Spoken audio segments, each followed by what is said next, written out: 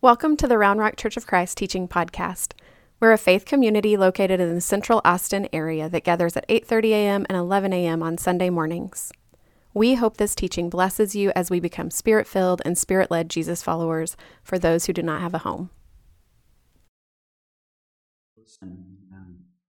Well, thank you for having me. Thank you, Zane, for that lovely introduction and for being with you. I was a child of the 80s. I grew up in the 80s. And we all grew up in the 80s. And the 80s were great. The music was awesome.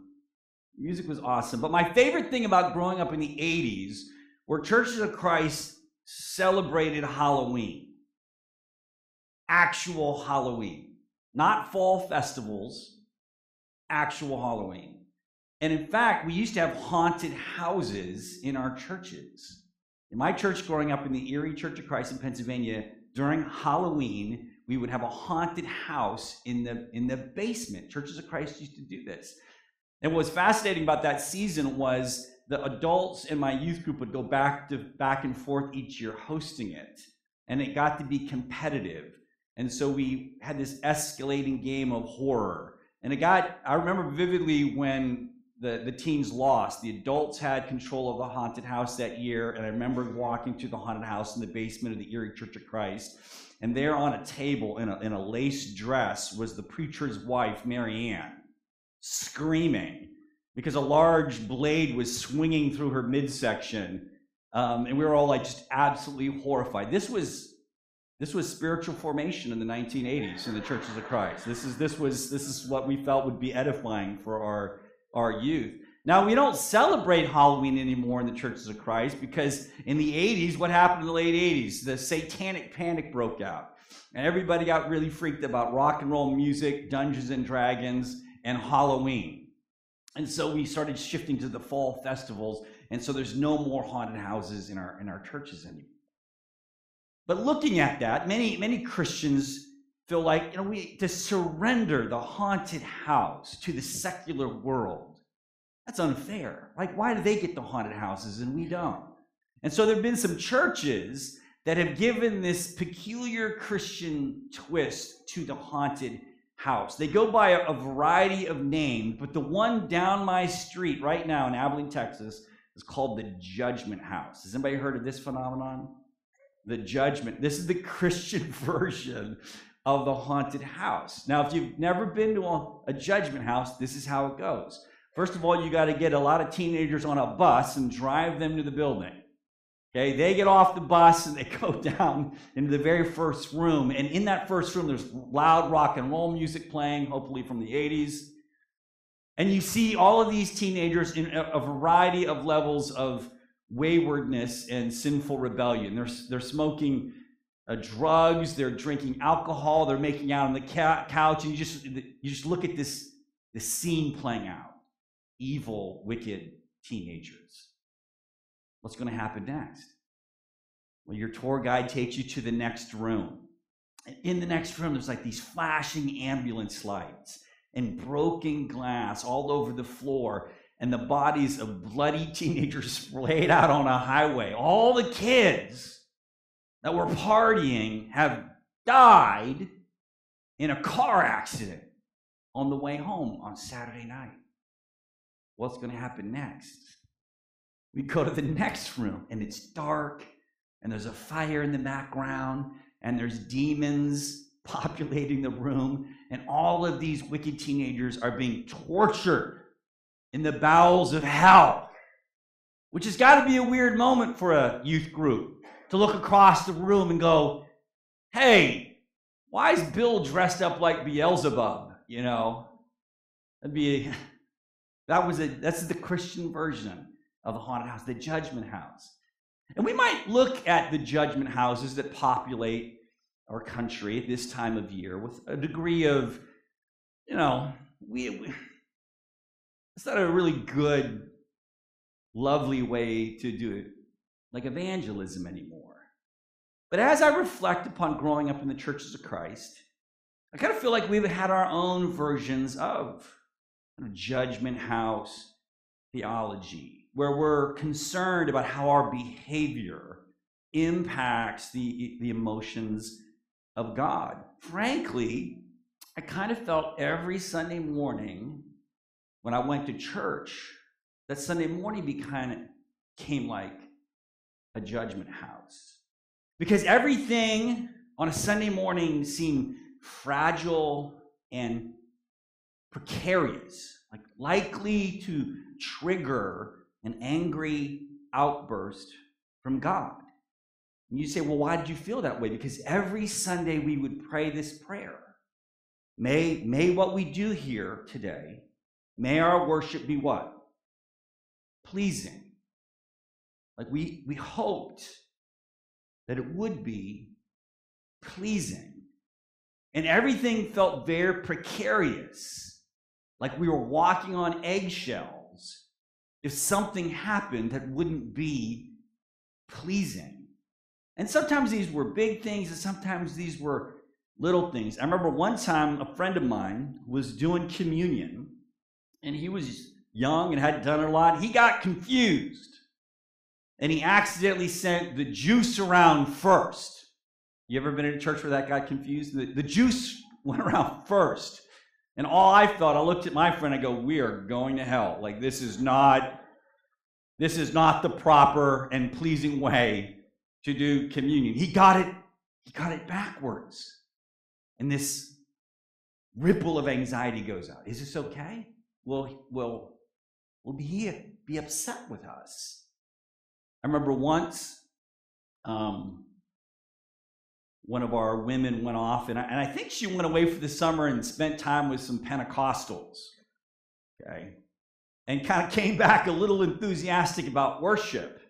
And as we were singing, she started clapping. You ever have that happen? Somebody begin to clap. And again, we were looking through Scripture going like, I don't see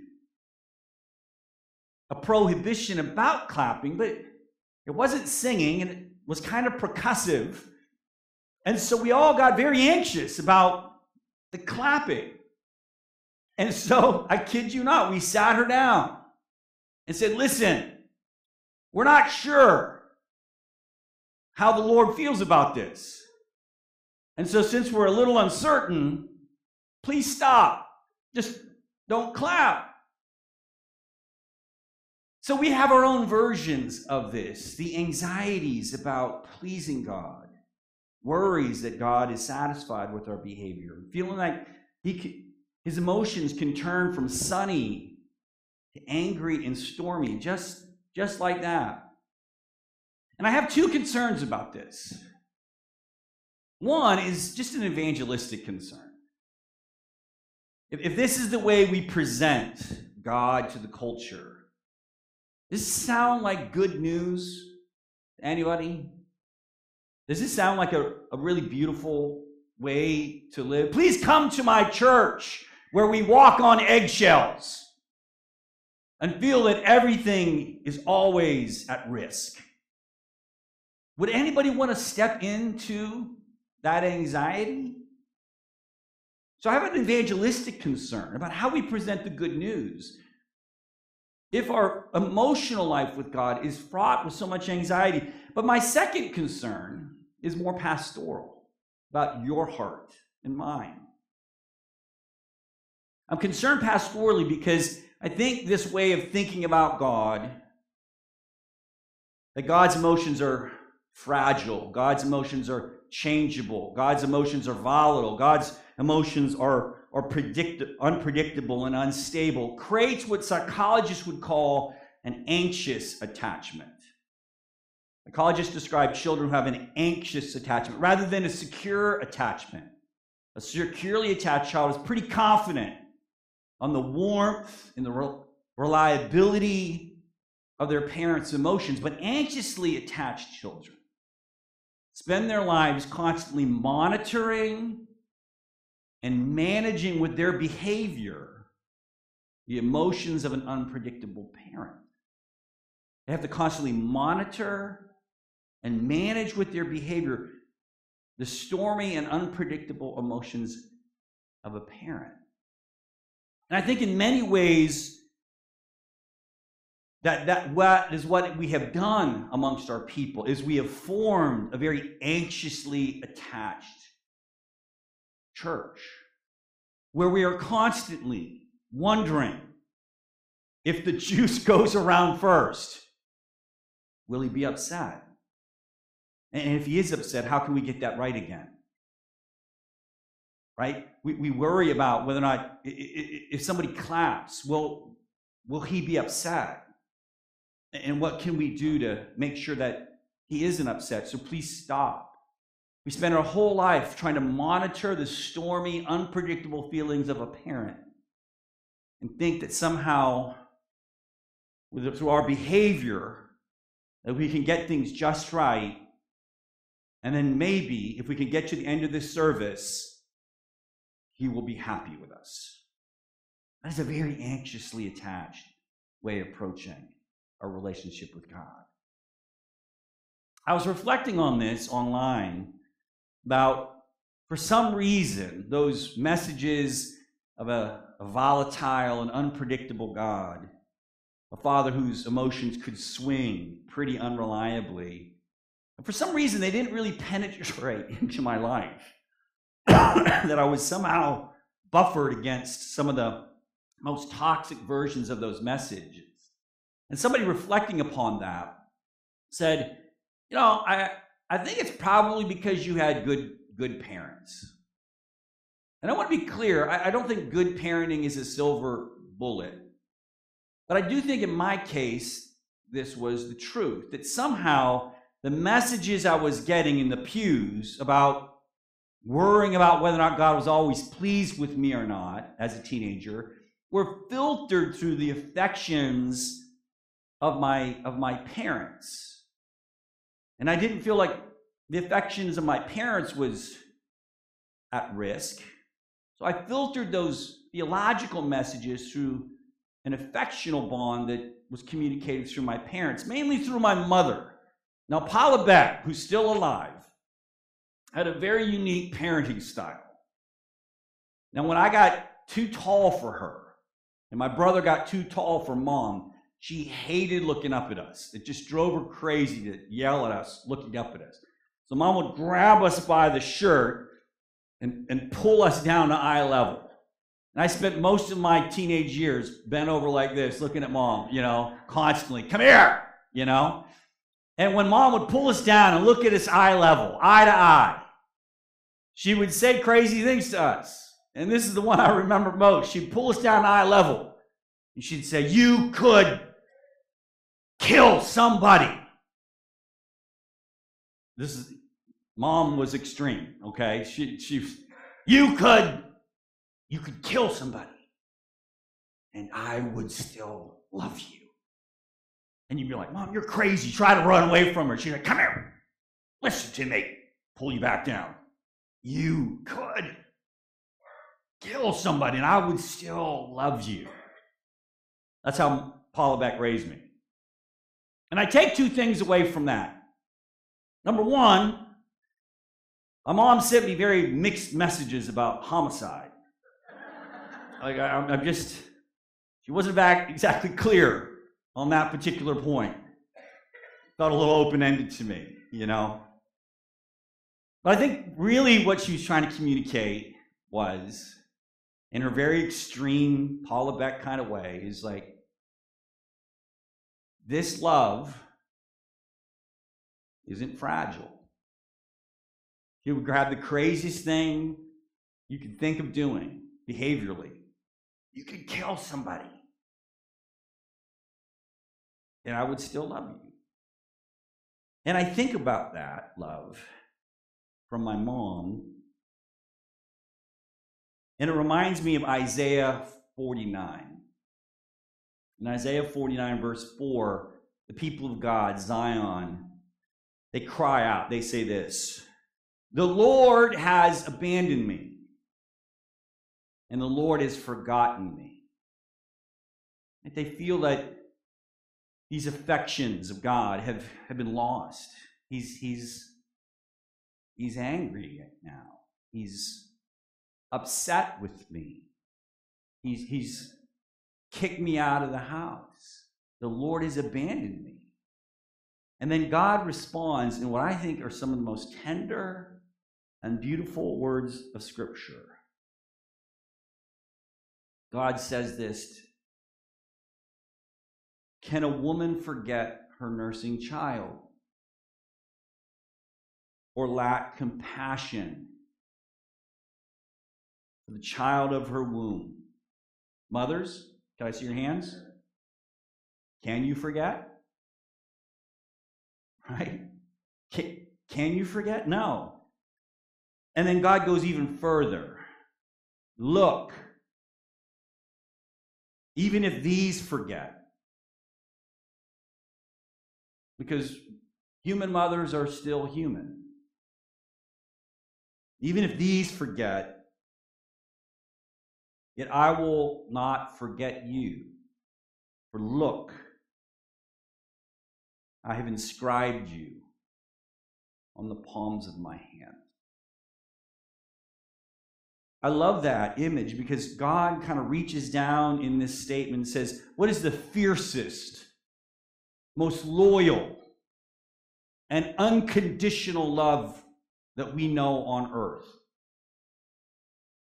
The mother's love for her child. And God says, let's begin there. Let's take the most ferocious love on the planet. And God says, mine's better. How fragile is that love? How vulnerable is that love? How fickle or unchanging is that love? Take the love of a mother and multiply it, to borrow from Buzz Lightyear, to infinity and beyond. My love is better. That is good news for the anxiously attached. I thought about a mother's love last spring. I had a squirrel in my attic. You ever have a squirrel in your attic? It was springtime, and I called the pest control person over, and we were trying to figure out how to catch this squirrel, and we discovered where the squirrel was getting in and out. And so I said, well, I'm just going to, block that part of the house off. And then the pest control person said this: well, I wouldn't do that if I were you. I said, why? Well, here's the thing. Mama squirrels have their babies in the spring. And if you block that mama squirrel out and she has babies in your attic, that mother squirrel will tear your house down. He goes, you do not know what home damage is until you see a mother squirrel try to get in after her babies. You do not want to block that mama squirrel out. You want to let those babies get older and then leave the house and then block them out. Now, I know it's a very weird metaphor to describe God as a mama squirrel. But I've thought about that. How God's love, if there was anything between you and the love of God, God would tear everything down to get back to you. And in fact, we believe he did. The question is, do we believe this? Do we believe it? We read the parable of the prodigal son, which is really a story about the father, isn't it? So just let me ask, for those of you today who feel like the love of God is changeable and unpredictable, point to me in the story where the father, point to me at the time of the story where the father's feelings changed toward the son. At what point in the story did the father go from angry to appeased? At what point in the story was the relationship between the son and the father fragile or walking on eggshells? At what point in the emotional life of that father did anything other than a consistent, durable, unconditional love? The father's emotions never change.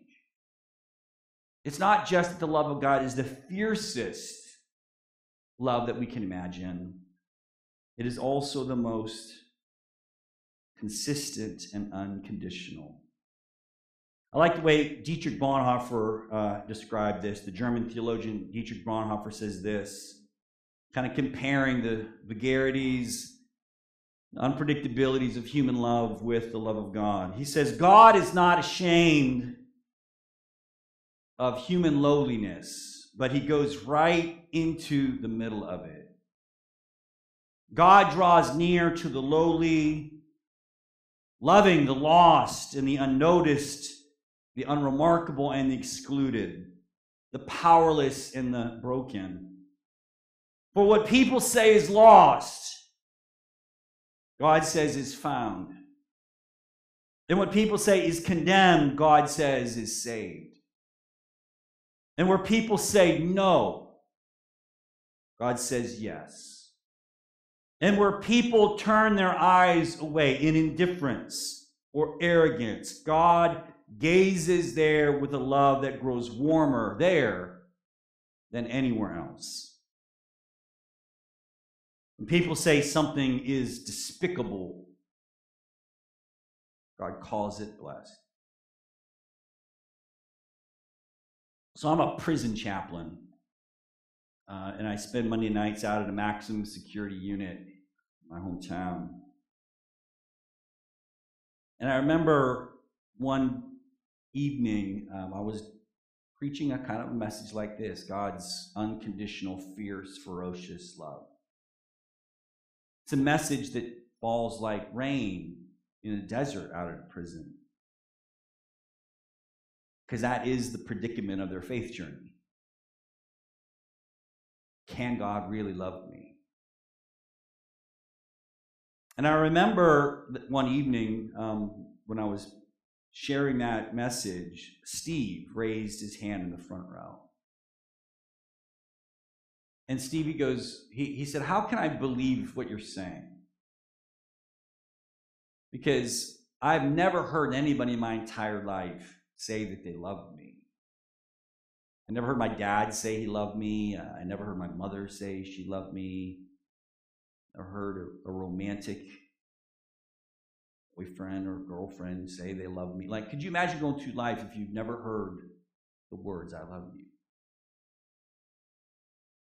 And he says, so how can I believe in this better love if I've never had anybody who actually really loved me? There's no way to get his imagination around it. And Steve's lament that evening reminds me of this prayer in Ephesians. In Ephesians 3, Paul prays this prayer, and he says, I pray that you, being rooted and firmly established in love, may be able to comprehend. Let me underline that word. May be able to understand. May be able to wrap your head around. May be able to comprehend. What? Comprehend what? The length, the width, the height, and the depth of God's love. The heaviest rock you'll have to lift in your life is to believe how vast God's love is. That is so difficult for anxiously attended. Pray that you have the power to lift that belief. And that's what Steve lacked. He did not have the power to believe it. And so what I do every time I see Steve is I stand in front of him and I say, what? Steve, I love you. And every time I look at Steve and I say, I love you, what am I trying to do? I'm trying to make the love of God believable for him. I'm trying to do what I can through my love for him, a dim and broken mirror that I am, but trying to make the love of God believable, credible, that he might even dare hope that the love of God is better. And so, brothers and sisters, that is what I hope you do. Every church has a choice. and how your life together and your witness to the community, every church has a choice. You're either going to make the love of God more or less believable.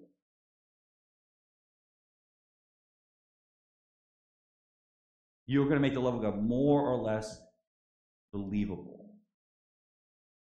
And some churches out there are building hell houses in their basement right now. And some of us are walking on eggshells. And every time we do that, we make people worry about if he really does love us. Or you can stand before each other, your children, your spouses, your co-workers, this community, and brothers and sisters in this room, and you can stand there as a witness of the love of God and give each other the power to comprehend how high and deep and wide is the love of Christ Jesus. Think of the fiercest love we humans can feel. Maybe it's a mom like Paula Beck for me. Maybe it's the love of a friend. Maybe it's the love of a parent or spouse. Think of the fiercest love you can love.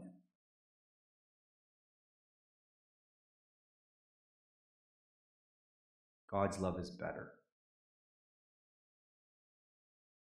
Right?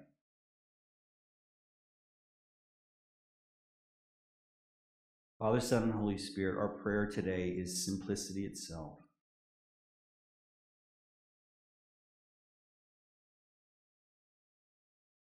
Help us stop walking on eggshells and convince us once again how great is your love for us. In Christ we pray. Amen.